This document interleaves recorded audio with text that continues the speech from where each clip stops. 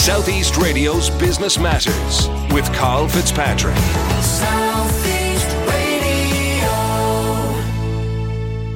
Well, packaging has always been really important for food businesses and generally viewed as a pivotal strategy for promoting their brand. However, with sustainable packaging materials proving to be increasingly popular and amidst more demands from consumers and retailers, it has never been more important to get packaging right. This week, IFAC published a report about emerging trends in packaging and how businesses can get it right. And here to tell us more is Larkin Bannon, the Associate Director of Food and Agribusiness with IFAC. So Larkin, what is IFAC and what services do you provide? Okay, so many of your listeners might be familiar with the IFAC. We're a co-op that was set up in 1975. And we're a top 10 professional services firm that work with food and agribusinesses throughout the country. And we really help our clients, I suppose, to build sustainable businesses through compliance and accounts, but also through business plans. And from time to time, we do research. And one of those research topics that we've recently focused on is packaging. And of course, Larkin, it's a very topical area. I was reading something there recently from Love Irish Food, who said that food businesses are experiencing a 20% increase in the cost of packaging. Was that one of the reasons why you decided to go off and research this area? Yeah, it's a really timely topic for us. I suppose every day we talk with our clients and increasingly costs and costs of packaging in particular are being referenced as challenges for our clients. So we went away, spent the time to kind of dive into the topic, and we've really identified through the report that's available on our website, ifac.ie, both the challenges and the opportunities that packaging presents for food businesses in Ireland. Let's talk about the challenges first. What are they? Well, unfortunately, they're probably obvious enough. The biggest two challenges that were identified through the report were sourcing of materials, and that's had a knock-on effect from the likes of Brexit and COVID, but also the costs. So the unit cost to access traditional packaging materials has increased. And I suppose in the course of the report, we identify or highlight some of the case studies where, for example, Finnegan's Farm, a brand that some of your listeners might be familiar with, they actually ended up moving their sourcing of materials or suppliers from the UK as a direct result of Brexit because of just delays and increased costs were having a direct impact. They've sourced the material, the supplier locally, so an Irish supplier, which has meant that they're actually closer in terms of turnaround time, so there's less delays, and the pricing actually ends up being relatively close. So they've benefited, the local economy has benefited in that particular case. And are Irish food businesses, in your opinion, taking an active approach, or is it something that they're very reactive to when retailers or the consumers are putting them under pressure? Well, there's certainly a mix there, Carl. We would see some food business owners taking that proactive approach and recognising that packaging has the potential to be a sustainable differentiator.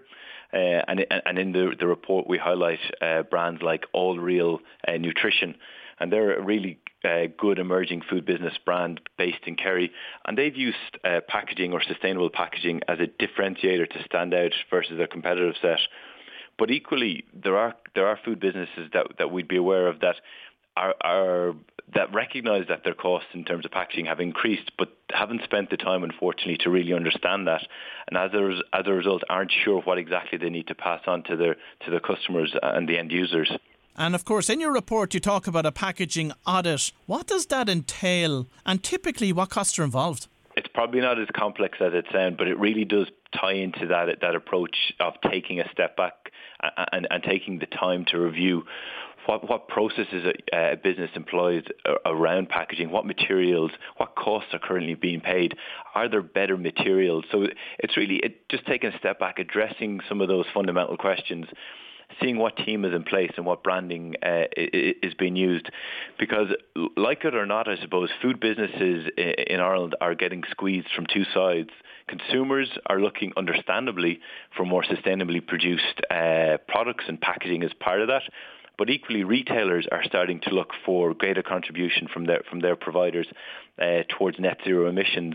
And Tesco were quite vocal, for example, on that last year when they announced their 2050 plans. But something else that we've started to see emerge actually is front of pack scores. So I'm sure many of your listeners are familiar with Nutri-Scores, or the nutritional scoring that would be on the back of most food products.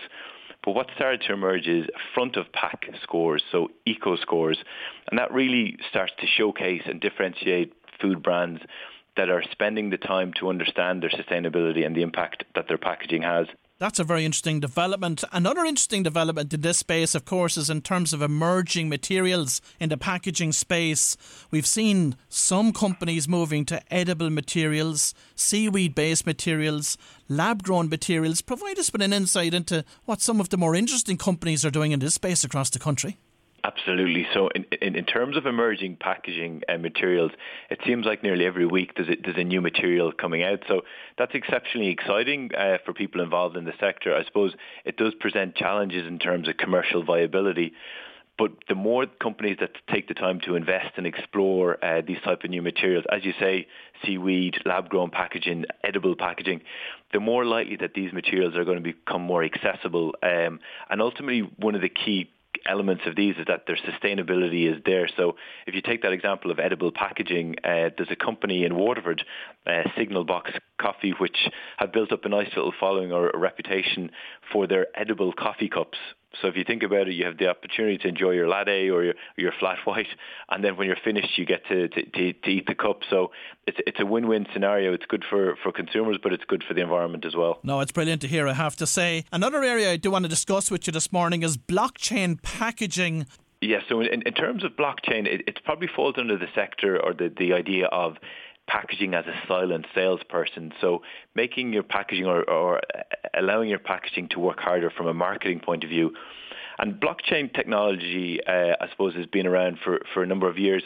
But in terms of packaging, what we're starting to see emerge is the use of QR codes on certain packaging materials, providing traceability. So the journey that food product or packaging product has taken through the life cycle of their production. And that really, I suppose, just adds that traceability and transparency to the product. So it's something we'd expect to see increasingly emerge over time. And are you finding, Lorcan, that more and more of the retailers are looking deep within their supply chains and they're the ones that are putting the pressure on these food businesses to become more sustainable when it comes to packaging? There's definitely that bottom or top-down approach from a retailer through the food producer to the consumer. But as I mentioned earlier, food producers are somewhat in the middle of that mix, and they are getting that pressure from both sides. So there's a certain responsibility to react, but as I said earlier, there's also that opportunity to seize these rising trends. And food companies, as I said, like All Real, have invested quite a bit in biodegradable style packaging, which addresses that retailer's need, but also, as I say, plays into that consumer demand for more sustainability. So that's certainly something that we would see growing into the future, and it's clearly highlighted in the report that we've released this week. We spoke about the retailer's influence over packaging, but what about the consumer influence itself? Is that being driven by the millennials and the Gen Zers, or is it actually working its way up through the age profiles? Well, I think everybody has an interest in this, so it's a collective future that's at risk. So we would see an interest or an opportunity across all ages to engage with this. And I suppose what we've tried to do through this report is to highlight practical steps. So we mentioned the packaging audit for food businesses to really to use that kind of tool. But there's also packaging cost calculators that we've introduced where for free businesses can understand the cost of their packaging and look to really incrementally improve their sustainability by introducing some of those emerging packaging solutions that we've mentioned. And collectively, consumers and food businesses can win in that scenario. And for those food businesses that are laggards in relation to the move to sustainable packaging, is it the cost that's holding them back, or what is it, in your opinion, Lorcan? Well, the reality is that any business owner, not to mention just food businesses, have a lot going on. There's an awful lot of macro factors at play. So packaging is just one of the things that's in their mindset. So understandably, food business owners don't necessarily have the bandwidth to engage with this. So that's one of the reasons we invest our time to release these kind of reports. So it short circuits the time that food businesses need to invest, hopefully identifies some of those emerging trends, some of those suppliers, and saves them the time that they wouldn't necessarily have.